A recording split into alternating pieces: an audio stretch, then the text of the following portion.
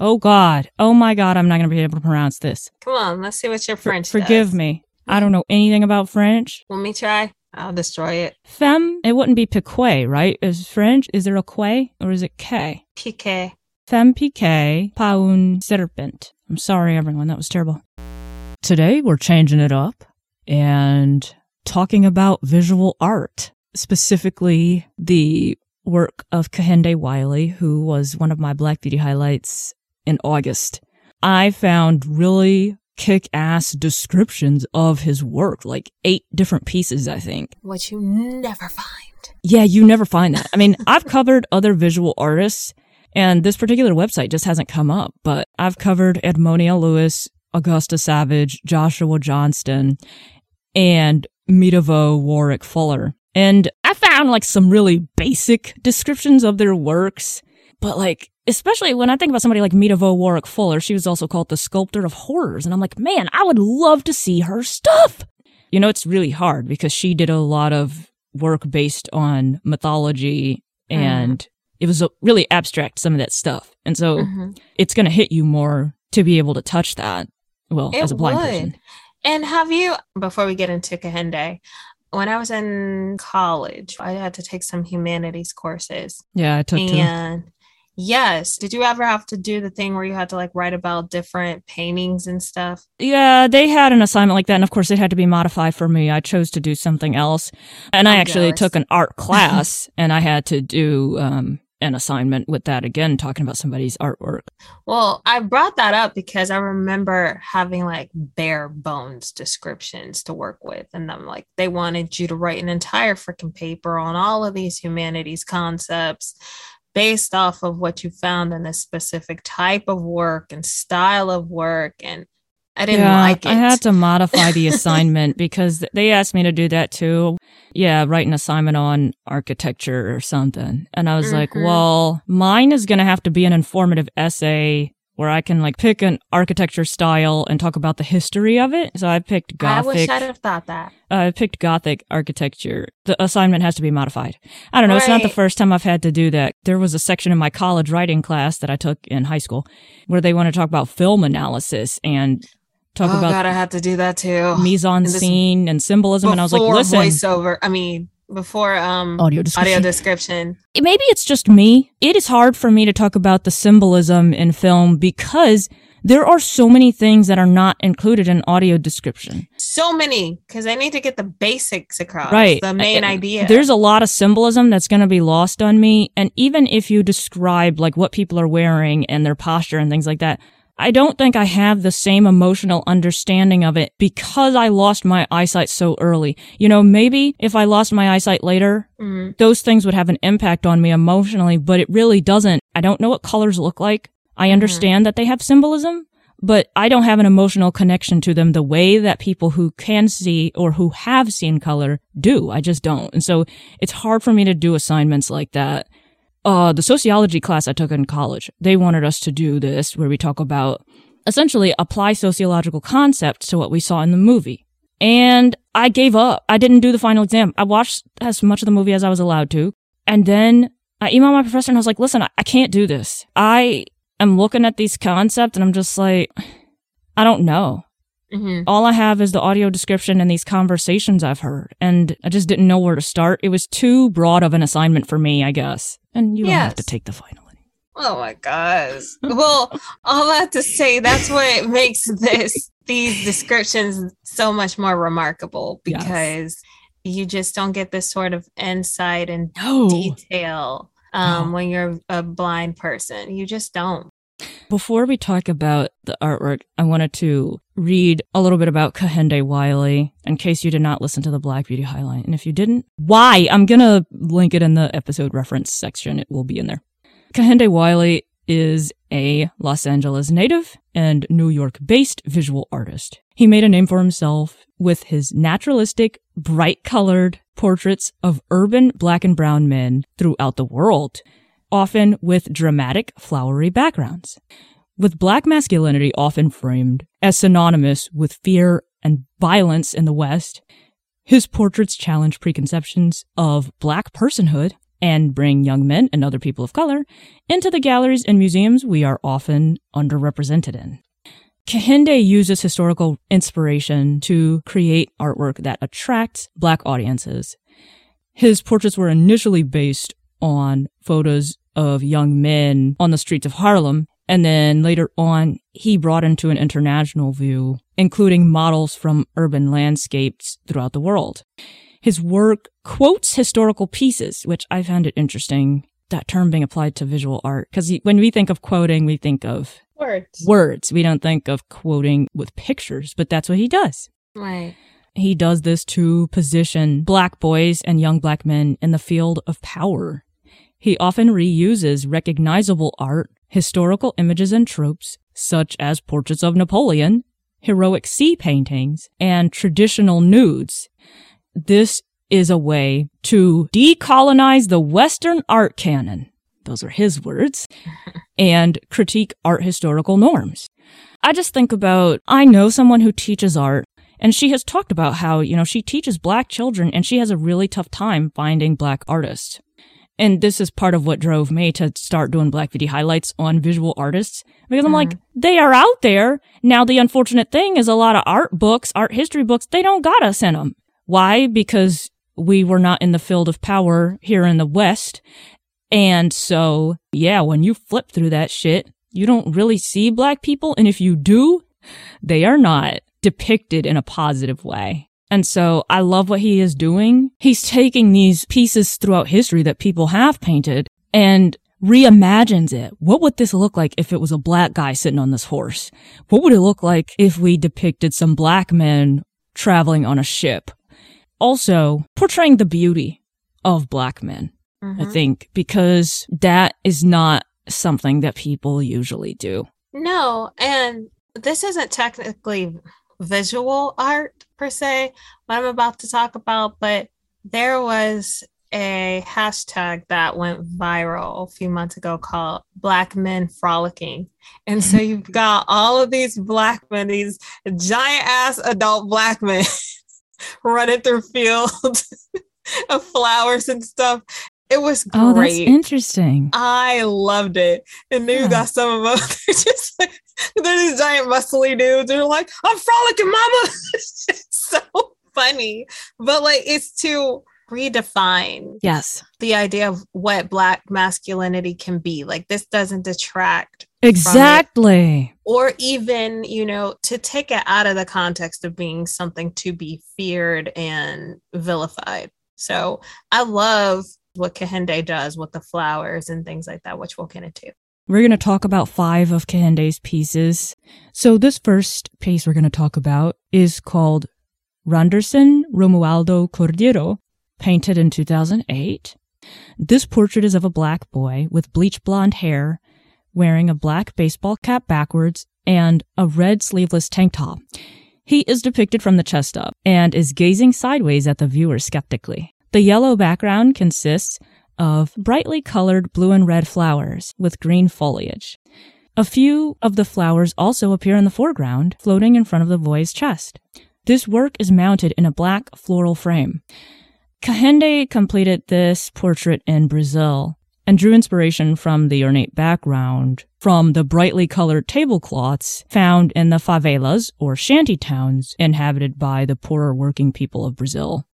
And this is something that he does a lot. He will include elements from the culture in his paintings so that the audience understands where this painting was done, the perspective of the subject of the painting. And Randerson Romualdo Cordeiro is actually a little boy Wiley encountered on the streets of Brazil. It's interesting because in this little context section of this description, it says, as in many countries, people living geographically and conceptually on the outskirts are thought to be unimportant and unsavory. Young Black and brown men on the margins are usually considered dangerous, lazy, and violent. This painting challenges ideas and images that vilify Black youth. The boy is portrayed in the same manner that famous, important people, almost always white men, have historically been portrayed. The flowers behind and in front of him speak to the vulnerability, youth, and beauty of favela cultures and young Black and brown men. I love the use of the flowers with Mhm. the boy. He's looking skeptical. Like, what do you think he's thinking? Like, when you think of skepticism, you're like, I don't trust whatever. And is Yeah. he not trusting the world he's looking out at? Is he not trusting his place in it? Is he not trusting these flowers? Is that skepticism toward Kahinde? Yes. And when people think flowers, they tend to think soft or feminine, right? There's not too many dudes who are like, yeah, my favorite flower is a daisy, you know?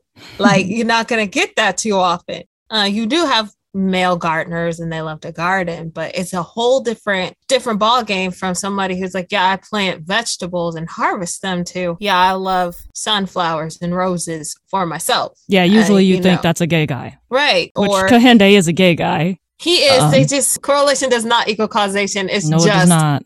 Correlation in this case. But we don't tend to attach flowers to men and masculinity. And even though this is a boy, and I think it's kind of maybe too early to throw masculinity at him, the fact is that he's a young but you know that society does that. Society does that. They start adultifying children, especially black and brown children, especially black children, very early, about ages 3, 4. And so perhaps maybe that's just my wish that he could be the child he is, but the world wouldn't let him. So maybe masculinity's not too heavy a cloak to throw over him. But as ever with art, it's always up to you how you interpret that. And for me, I'm not really interpreting, I'm just asking more questions like, why? I'm going to go back to his facial expression being described as skeptical. I interpret that as skepticism toward Kahinde because, like I said earlier, a lot of times they portray black people in such a negative light. And I think that little boy knows that. I don't know the history he knows as a Brazilian. I don't know what he knows about the art history there and what he has seen in his part of the world, in his life. But I do think that skepticism is because of that. Like, what are you going to do with this picture? What else are you going to put in this picture? How are you going to portray me? Or his skepticism could be toward the flowers, because if he's modeling and maybe watching Kahinde paint and there's all these flowers, it's like, how does that little boy feel about those flowers? Because he's a tough little boy. I do think that because he lives in a favela. And so that toughens you up, anybody, when you live in a shanty town type of life. And so when he's putting those flowers there, I bet the little boy's like, okay, really? You can't show people this. They're gonna clown me. Yeah. It's interesting the way that he is deciding to use the flowers to portray this little boy as vulnerable, because he is. He's vulnerable because he's a child, and he's a child living in a shanty town. But I also like the way that Kahinde's expressing essentially that there is beauty in this favela. There is beauty in a shanty town, because a lot of times people look at setups like that and they're like, oh God, like, you don't want to go there. That's not where, stay away from those parts. Those people you don't want to be around those people because they ain't got much, so they'll probably take what you have. And they think that no matter what you look like. And the interesting thing about being black is you can take us as black people out of an area like that and people still think of us that way. Or they're waiting for you to do that very thing. And so I love that he's like, there is beauty in this boy from living in an area like this. And there is beauty in the place he is from. And it's not just inherently dangerous and inherently bad. I love that he was inspired by that, because a lot of times people choose the stuff like they have throughout art history. They choose the people who adhere to everyday beauty standards. Eurocentric. And Eurocentric beauty standards. They want to capture that and don't often take other parts of life and other parts of society that are also beautiful too. I agree. I like your take on that. So this next piece is the one that made me think of Olivia when I found it. This was painted in 2012, and it's called Judith Beheading Holofernes. In this painting, a black woman with a large, elaborate updo and a long blue gown is shown holding a knife in her right hand and grasping the decapitated head of a white woman by the hair. The background is orange and blue flowers and green foliage against a solid black backdrop. So there are various historical references for this painting. Several artists have depicted the subject matter of Judith beheading Holofernes. This is a story from the Book of Judith, and it tells the tale of a woman who seduces and then beheads a male general who intends to destroy her home city. Historic paintings of this story are typically perceived as a feminist victory, a woman using her beauty, which is meant to indicate her passivity, to murder the man who tries to destroy her people. This perception excludes racial consideration. Kahinde's painting draws attention to the tendency in feminism to focus on white women and forget the racial disparities in power standards and beauty standards. This portrayal of a black woman as murderer of a white woman received a great deal of criticism, as you might imagine. Folks were concerned that this image encourages violence against white women and portrays black women as perpetrators of violence. Of course, there are other perspectives, including Wiley's, that consider this a symbolic threat to white supremacy. First, it sounds like a badass painting. I think, especially with the sort of minimalistic feel with the solid black background and then the colorful foliage and the woman and the woman's head probably being, like very much the focal point. Sounds very engaging. I could see the criticism, but that's only literally if you take the painting at face value. No painting should be taken at face value. No painting should be taken at face value. Art is almost always pictures worth 1,000 words. Yes, it encourages people to really dig deeper.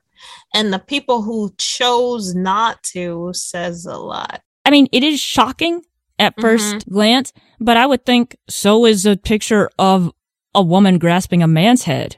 How is that any less shocking? And so, but it's interesting that people interpret that, like people right away understand the power imbalance when it's a woman grasping a man's head. Probably weren't screaming and hollering about, somebody was somewhere. Let's be honest. Oh, sure. Because anytime any people who don't hold the power are in positions of power over the people who do hold the power, the people with the power get testy because they feel like, oh gosh, this could happen to me, right? And if Black women really truly were going to do anything terrible to white women, it would have already been done. A painting is not going to encourage somebody to do something like, oh, I had no intention of going and beheading a white woman or otherwise murdering a white woman. But now that I saw Kahinde's picture, here I go. My plans have changed for the afternoon. It's not going to be that much of a driving force in the big scheme of things. So really ask yourself what you're getting upset about.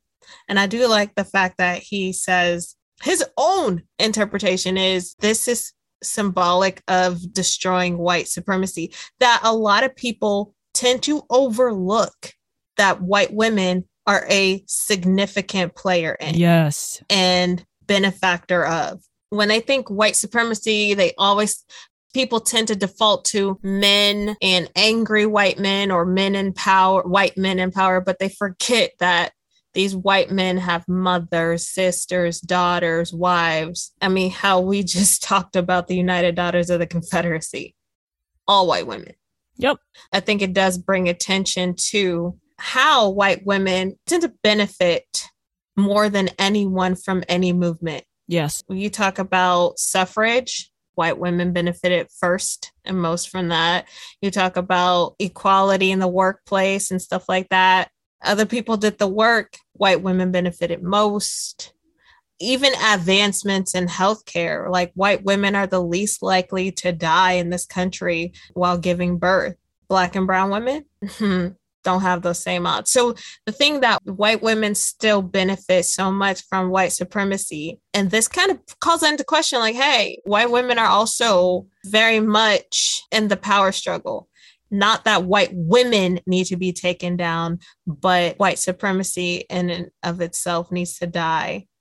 And white women uphold it more than anybody else. And white women uphold it more than anybody else. I mean, I think even look at right now with some of these politicians that people are, screen grabbing and taking clips of when they talk about like these Christian nationalist people. Lots of clips from white women. Mm-hmm. I mean, there's clips from men to white men, white pastors and stuff. I've seen that too, y'all. But they put those clips of the women in there. I think that's very intentional. These are people who perpetuate it, even though, like, y'all still lose. Like, you're perpetuating a system that shits on you, right? That shits on you. But as long as you get to shit on everybody else in turn, yes. I guess it doesn't matter. No. Because you give birth to when you sleep with the power that you don't actually ever get. Mm-mm. This painting and Wiley's message that he's trying to send here, it really hits me because, especially people, when you take the criticism into account, it's like, man, the tough thing about being a black woman is there are very specific boxes that you are supposed to fit into when you are vulnerable and also when you're powerful. Like, there are limits on how powerful we are allowed to be when you talk about what society will perceive as powerful without being violent. And I say that because we've had paintings and films and books about whatever, white men subjugating black men, about subjugating black people, subjugating Native American people, indigenous people, Hispanic people, right? Like, no one responds to that stuff in that way of like, oh, you're encouraging violence against those people. And that's because society thinks it's okay. And whatever, you can challenge me on that if you want to, but society does think it's okay to vilify black and brown people, native people, and target them for violence. They're going to have to challenge us both because we about to be right there. I'm 10 toes down on that. Come and tell me why that's not true. Tell me why, when people see that stuff, read that stuff, they think that white man is a badass. Fucking Robin Hoods and shit. Ask why there are so many movies about white people enslaving people of color, but very few stories, movies, and things like that about uprisings and stuff like that. Why? Yeah, society automatically considers that us being violent, and I think it's the same with this black woman. Like, she's not considered a badass by these critics. A badass black woman is the woman who rules her house, is the woman making moves for her community or her church or whatever, right? Like, this is a lot of settings and TV shows and stuff. Mm-hmm. But like, she can be a badass helping run the black community, being the, oh my God, what is that stupid trope? The black friend who's there to guide you and help you and support you. And like, that's the badass black woman in these critics' eyes, right? Not the lady who is defending her community, right? Like, we don't get to be seen as a warrior and badass if we are defending our community, and I would say defending the world, right? Because if you take down white supremacy, a lot of people will be grateful. She's the savior. If she was cutting off anybody else's head that wasn't white, it wouldn't have made a blip. They wouldn't have, you damn right. No, I don't care what you say. Like, oh, we'll never know. Oh no, we know. Had this been her chopping off a black man's head, or another black woman's head, or anything like that, they'd be like, I even think if it was flipped, if it was a white woman grasping the hair of a black woman, I still don't think people would have, people would not have responded in this way. People would not. I'm going to say it. They wouldn't have. They would have flipped and flopped them. Well, no, this is actually a depiction of Judith. And so now it's Judith. Now you see the connection. But when it's a black woman and her whole and a white woman's head, all of a sudden, oh no, we've got to worry about all the white women. And people do that. Whenever we defend ourselves, people criminalize us off the bat. That criticism speaks to a lot of nonsense that happens in society because people do that. Anytime we try to defend ourselves, we get seen as being irrational. We're criminalized and demonized. We are only allowed to be so powerful without it being perceived as violent. And I don't know. There's that whole white women victimization thing that we brought up in the UV episode. That. Because it's just like, man, y'all always think somebody is coming for y'all when y'all are the people who, one, are coming for us. Because a lot of the people who promote anti-blackness, too, are also white women. I mean, just listen back to our episodes on the racism in feminism. Even when these Black women have Black children. Like, white women love to throw rocks and hide their hands and be like, oh, everyone's coming out to get me. Da, da, da, da, da. And that's not true. It's not. Right? Think about the lady who was the reason why Emmett Till is dead. Not saying her name. Fuck her. Fucking hoe. She's still alive. And then they were like, well, it'd just be cruel to press charges. That little boy died hard. Even if he hadn't, she is the reason he is dead. That situation, though, is a perfect encapsulation of how it is that white women think everybody is coming for them, and then they have that get them before they get me type of attitude. Because did nothing happen to that lady? Wasn't nobody gonna do nothing to her? No. And this boy ended up being tortured. Or even, I think about the white woman who called the cops on that Black bird watcher a couple of years ago. Yes, talk about it. Because she knew that if the police showed up, they would be on her side. Yes. She played the white card. I love that he got that shit on film. I love it. Oh. Chasing me. And knowing that she could have somebody else do her dirty work. And had that man gotten killed, it would have just been another white woman who got another Black man killed. I love that she lost her job and stuff. You deserve that. I saw her in the news recently because she tried to file a suit talking about her job was racist for letting her go and all this other nonsense. Okay, oh no. And see, that's what I'm talking about. Everybody will tell Black people and people of color stop playing the victim card and all this stuff and don't say it to white women. They like sipping on them white tears.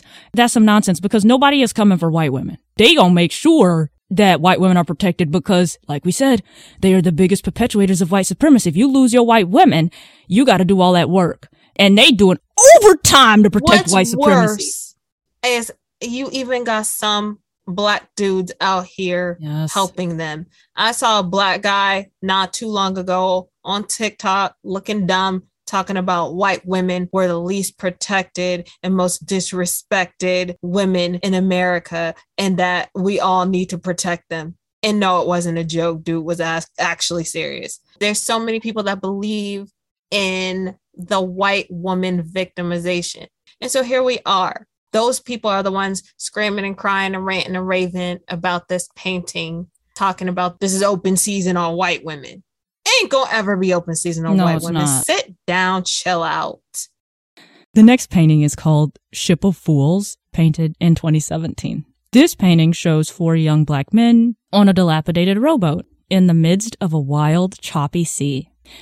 The dark black and orange sky indicates there's an impending storm.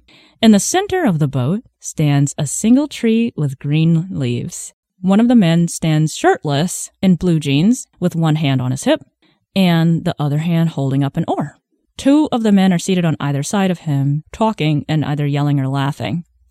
The 4th man stands at the back of the boat with his back toward the viewer, looking out at the rough water. Through the interplay of art historical tradition and Black subjects dressed in contemporary clothing, Wiley is exploring the themes of migration and isolation in today's America. Depicting the ocean has always, in the West, been about voyage and conquest. But this work is also about migration, madness, and displacement. Wiley recognizes water as a powerful symbol for America's racial minorities. The tree that travels with the 4 men in this painting can be understood as a symbol of life and heritage, representing the way that displaced peoples are forced to carry their culture with them to new lands. The intent is for us to reconsider heroic paintings of the sea as sites for white explorers, heroes, and colonizers, and to refigure the ocean as a site of trauma, both historically, as in the Atlantic slave trade, and in contemporary immigration crises, causing countless horrific deaths of Black and brown refugees at sea. I'm going to take this piece by piece. This one, out of all of them, grabbed me the most. Okay. It did. One, because I have an affinity for water. I can't swim very well, but water speaks to me. And I think it's because that when I think water, I really do see water as life-giving, as water is life, water is change, water is inevitable. It's the most plentiful resource on this planet. So anything water-based always grabs me. And you can get to almost anywhere on the water. I never thought about conquering, but I do always think about voyaging. Well, because, oceans. the way it's portrayed in paintings, though, from that little context blurb, it's about how water is portrayed in art. Mm-hmm. The dilapidated rowboat got me. This can mean so much. Are these men at sea in their souls? Are they at sea in society? And it's falling because apart. part of what he's trying to portray is displacement. Right. It's falling apart. Is it because have they been out here so long that what they came over on or what they're... How many trips have they made with that boat, How many trips? I didn't think about that, actually. I was thinking more like, is it falling apart because it hasn't been able to be repaired? Do they not have the right wood, the right tools that they originally built this with, i.e. their original culture, their language? It can speak to how a lot of times we are robbed of knowledge. Yeah. Knowledge is kept from us. Or it's lost. And then again, water, we all know the water against rock, water will always win. So it is the water, i.e. greater society, wearing down this boat. And you've got the man standing wearing jeans, which I tend to associate with America and the US in particular sort of fashion. And he's That's strange. Well, no, because jeans are worldwide, but it's a very common thing here in the US. Our fashion is not necessarily global. Other cultures have their own. So jeans is very much an American thing. So I'm thinking he's got no shirt, that part, I don't know. But the jeans made me think America, and he's holding the oar in the air. Is it because he's like, why even try? There's a storm coming. The waves are rough. The boat's falling apart. Steer what? Is he at sea within himself? Is he holding the tool that could save him? Or, what does that oar mean? And then you've got the two guys on either side of him. It doesn't say they have oars, so they're just, they're talking or laughing. Are they ignoring it? Have they already given up? Or back to the guy with the oar, is he thinking about doing something? Also, most jeans don't do well in water. Is he going to drown? And you've got the guy whose back is to the viewer, and he's looking at the water. Is he looking at where they came from? Is he thinking about jumping overboard and swimming for it? I think I like things that make me question and spin off in a million different directions, because even Kehinde, if we talk to him, he could tell us what he meant, but even still, our interpretation would be different from even what he says. Keeping this context blurb in mind, thinking about the concepts he's trying to capture here: migration, isolation, displacement, madness. To me, the madness is represented by the water. And you can say that's representative of greater society too, and what we have to be up against as Black people, or what people have to be up against as migrants dealing with displacement and relocation, especially since this blurb is talking about how water is a site of trauma, right? This is one of the things that Kehinde wants to represent. That boat to me represents resilience. You've got to be resilient. That's one of the things that's often associated with being a woman, or like being a Black person, being a Black woman, right? And you definitely have to be in order to relocate, whether you're doing it voluntarily or not, especially when you think about people who are refugees. I mean, resilience is important. And if you don't got it, you're gonna get it. Also, too, they said it's dilapidated, but they didn't say it was sinking. Yeah. So that also, too, embodies resilience. I didn't even think about that part. Mm-hmm. The guy who's shirtless with his hand on his hip and holding up the oar, to me, that represents waiting. He's just like, all right, so we just got to ride it out type of attitude. The shirtless kind of makes me think he's not as concerned maybe as his shipmates there. There's something that Kehinde's trying to communicate to us with this dude with the shirt off, because the other guys are not. And so the shirtless man is, he's experienced this, this is nothing new to him. So we just got to ride it out. I'm not going to bother trying to steer this ship because you know, what's the point? I could have my oar ripped away from me by the water. And sometimes you do just have to ride it out and not fight it. You know, you have to, it's like a pick your battles type of thing. That's a happier idea than what I was thinking. I only think that because he's got no shirt on. That is what makes me think he's skilled at steering boats. He's done this before. He is a seafaring gentleman. Yeah, it is a more happy view of him. His shipmates who are sitting there laughing or yelling or whatever, it's tough to interpret that. To me, that's more ambiguous because there's different ways even to interpret yelling, because it's like, are we yelling because we're talking over the water?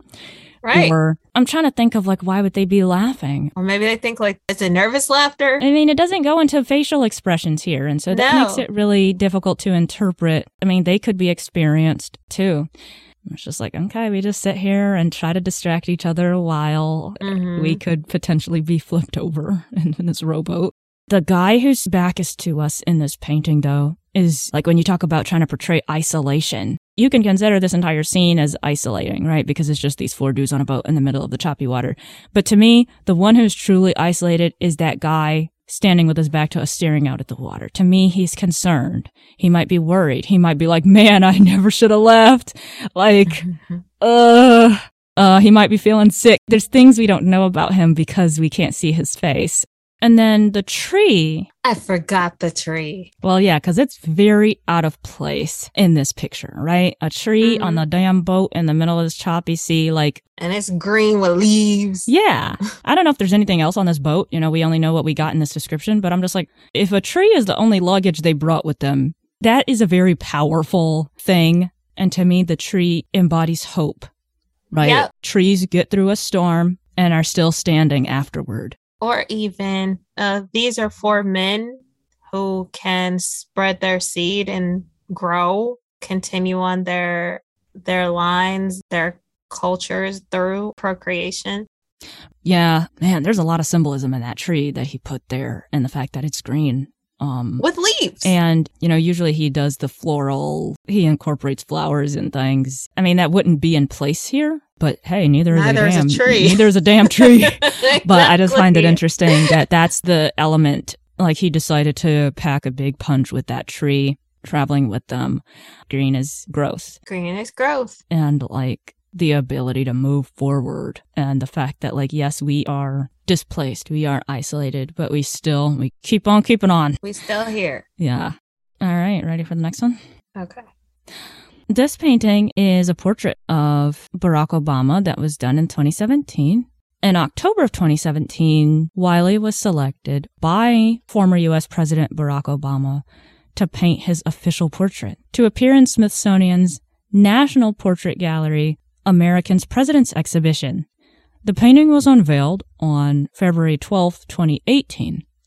It depicts Obama sitting in a wooden chair, which appears to float among bright green foliage, interspersed with chrysanthemums, jasmine, and African blue lilies. Obama wears a dark blue suit and a white collared shirt with the top two buttons undone and no tie. His arms are crossed with his elbows resting on his knees. His wedding ring is visible on his left ring finger.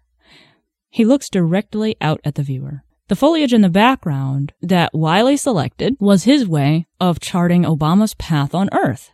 Each of the flowers has significance, with the chrysanthemum being the official flower of Chicago, did not know that, where the Obamas lived for several years. Jasmine represents Hawaii, Obama's birthplace and the place he grew up. And African blue lilies symbolize the president's heritage.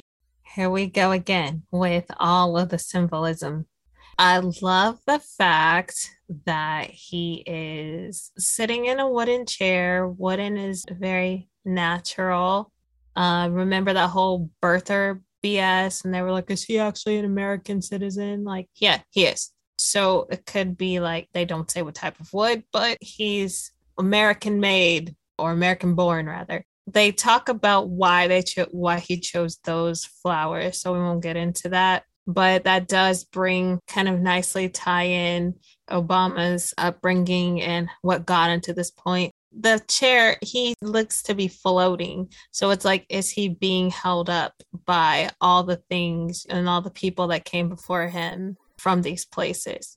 There is the white shirt with the two top buttons undone and no tie, says relaxed, at ease. To me, everybody, most people consider Obama to be, like a real chill, really down to earth. Yeah. Really down to earth. If you are relaxed and you're like, yeah, he's still wearing a suit. He know how to handle business, but right now he's not doing that. And I love the fact that his wedding ring is showing. So it's like he's proud of that. Yes. He's proud of his relationship with his wife. What up, Michelle? And so he's not afraid to display that. This one to me, is probably the most straightforward one of them all, because it's kind of like what you see is what you get. Could you dig deeper? Sure. Right. The symbolism is in those flowers. I think it's a symbol to Obama, actually, like a message to him. Yeah, you made it up here, man, but don't forget where you came from.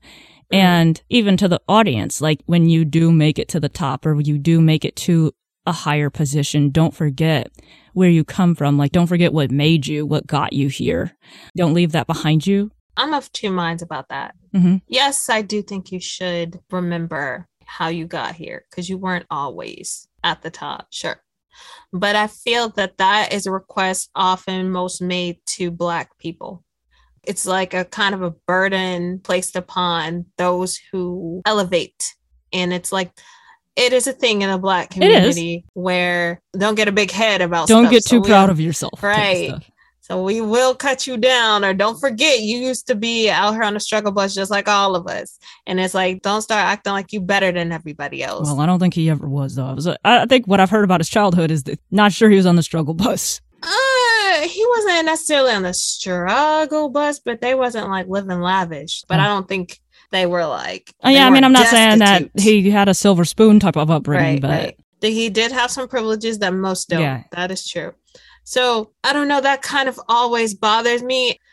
Maybe it's just a me thing. And see, to me, it's very important, especially when you think about somebody making it to be the president, right? It's very easy for people to get out. He left Chicago. It's very easy for people to reach a certain status and distance themselves from people who are not in their circle, who are not of that same class, of that same socioeconomic status, of that same caliber, right? Like all your friends are judges and senators and doctors type of stuff, people who are well-to-do like you are, and not being as in touch as they used to be with, like, when you think about places like Hawaii and Chicago, certain parts, it's like you represent that as well. Don't forget those people. That's more of what I internalize when I see this portrayal, because he's being portrayed as floating.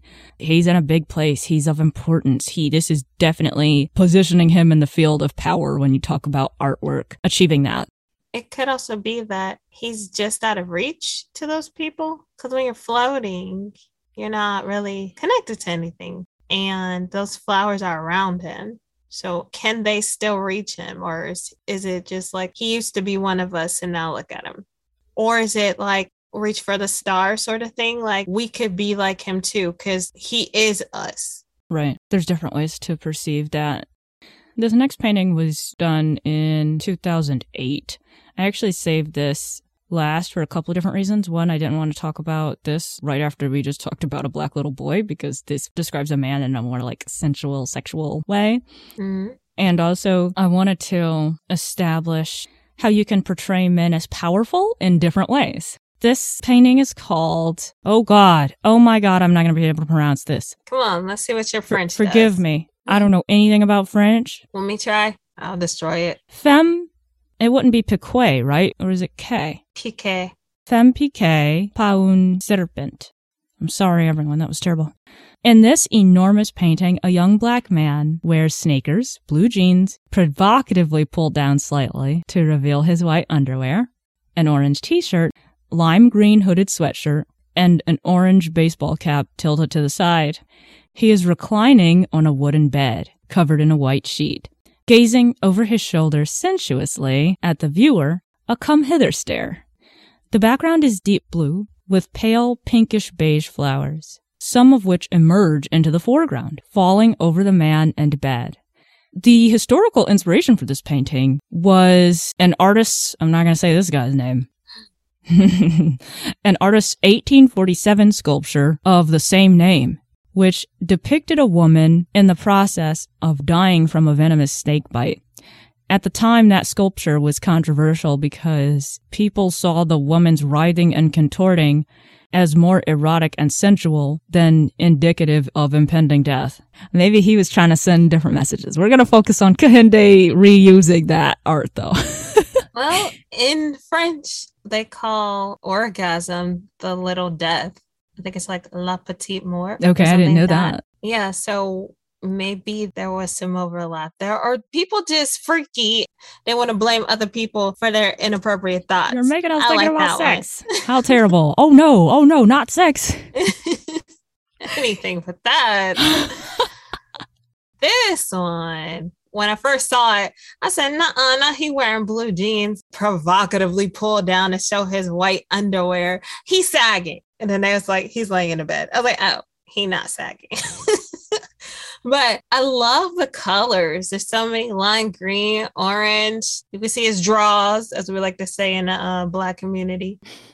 And he is definitely looking at you like, you know, you want some of this. In this case, this is not are we referring to the snake bite? Which snake are we talking, huh? So maybe he wants the snake. I do like the fact that he has the flowers spilling. Coming out of the background. Yes. Like the way he did that in that painting, man. Exactly. So that 3D kind of look is what I'm assuming they're saying that expresses the artist's talent. But they're spilling over the man in the bed. And we all know, you know, the trope of romance with it's always rose petals. They don't say these are roses, but rose petals on the bed and stuff like that. So maybe that's supposed to be sort of reminiscent of that, maybe. Or masculinity can be softer in an intimate setting. It doesn't have to be aggression. As a person, the dominator of sex, he can also be, I don't like the term submissive, but he can be the recipient. He can be the recipient. One thing I liked about this is his portrayal of a Black man as sexy, and it's not in this animalistic way. Right. That has been previously, people have done that to our men in the past. And still do today, actually. Sorry, I'm just going to say, like, even in porn, sometimes. Truth. Or like erotic literature. And a lot of Black men take pride in that dehumanization because they don't see it as such. So that was one of the first things that I appreciated most about this work. And also how he can be sexy without even trying. He can be in his street clothes and be sexy. Oh, I didn't think about that. Because he's got the hoodie on and everything. I'm just like, the baseball cap. It's interesting because he decided to, like, yes, he has that provocative look on his face, but also the way he decided to use his clothes to draw you in is he's showing his underwear. And he doesn't have to do that. He could have his shirt off like the guy in the Ship of Fools portrait. He could have, you know, his shirt pulled up. That'd be really provocative, I guess. Or he could be laying on the bed in boxers, right? There's lots of ways we use clothes to indicate to somebody what we're in the mood for in the bedroom. And it's kind of like a what do you want to do to me type of pose when he's got all his clothes on like that and just his underwear showing. And so that does indicate to me too that like he's kind of the recipient. Like, yes, I'm drawing you in, but also how are you going to service me? I like that. His clothing just made me think that way. A lot of times nakedness is portrayed as vulnerable. I also, when we're talking about being intimate, having all your clothes on is a different type of vulnerability because it's like, how do you want to have me? I'm going to let you choose that. So if you think I look sexy with this hat, if you think this hat like accentuates my face or something, right? Like he's giving you different ways to not objectify him, but you do get to pick what's going to make you look desirable to me when I walk in this room and start engaging with you type of stuff. Right. Or even in my hat, in my hoodie, and my jeans, but I still fuck the shit out of you. Right. Yes. Or I'm always already, no matter what I'm wearing. Yeah. So it could be. I like that. I didn't think about that. Yeah. The flowers are very They always speak. There's always a message he wants with these flowers. I agree with your perception of masculinity can be softer. And there is a vulnerability to this man still. Like I said, he can be vulnerable with his clothes on. And black men are vulnerable with their clothes on. I think that's the other aspect to it, right? Because black men are not seen as vulnerable. Black people are not seen as vulnerable, but like black men especially. And portraying him as sexy and like he's giving you that look. There's a vulnerability and a power to it at the same time. And the same can be said for sex in general. Sure. Right? I like that power is portrayed here too. And that's what I was thinking. Like, that's why I put this portrait after Obama's, because this is a different type of powerful is his allure, his attractiveness, and his power over you, the viewer, or, you know, whoever it is. You make you think thoughts. Yeah. I do think it's interesting, too, that Kehinde decided to quote a piece where, the woman was dying and put a man in her place. I don't see death in this picture. And I don't think he intended that. I just think it's interesting that he quoted a piece with someone dying. I was wondering if that he reused it, right? Because it's got the same title of that piece. So that's the quote there. But it's interesting that he reused that image and like there's a man in her place. I don't know, speaking more to what critics thought that woman looked like at first glance, right? They thought that it was a more sensual photo. And so he's like, yeah, let's just do it then. Let's make it a sensual photo and get you to think about sensuality in a different way. I don't think people equate men with sensuality. I think they tend to equate women. Of course, right? Especially when you talk about art history. In art history, the people who are usually subjects in a sexual way are women. Yeah. Mostly. Yeah, men are more portrayed as powerful in a commanding way. And that's why I think it's so cool how he's like, well, you're still powerful reclined in bed with your pants partially pulled down. Like, you're still powerful in that position as well. So I think, and you're talking about the way Kehinde likes to critique art norms, he's critiquing a couple of different art norms. The way that women usually are the subjects when we want to portray sensuality. The way that, men are usually portrayed as powerful in this very specific way throughout art history. So again, let's turn that on its head. And he really accomplishes that here. I would say he does. This one, second to the Judith beheading Holofernes, this one grabbed me right away. I really like that. Like, you can be sexy in your street clothes type of stuff. And he decided against, like, he's not dressed up either, because that's another way you can use clothing is like, okay, I put on my best for you, and you don't have to. You can be sexy in this very casual way. And there's different types of sexy, right? Of course. Like, me personally, like I said, I love all the colors that he's wearing, and it's very indicative of young Black culture. I don't know so much anymore because this was 14 years ago, but fashion's always changing. But he reminds me of Skittles, right? He's got orange and green, and I do personally, I like that look on Black guys. So yeah, hell yeah, that's sexy as hell. I do love the way that he does portray that, and that there is not just a 3-piece suit. Sexy comes in many varieties. Man, he did such a good job of like communicating, of sending that message, just using an entirely different image. We give you your flowers, Kehinde. Yes, we do give you your flowers, Kehinde Wiley. I'm going to link to what I'm reading from in the show notes. Of course, I always do, but check him out. He's on YouTube. You can watch him talk about his artwork. You can read these descriptions and look yourself. Check this out. And if you're into art, share it with other people. Get the word out. Yeah. Share this episode with other people. Please and thanks. This is Intersectional Insights. If you like our content, leave us a rating or review to help the podcast. Check us out on Instagram, Twitter, and Facebook.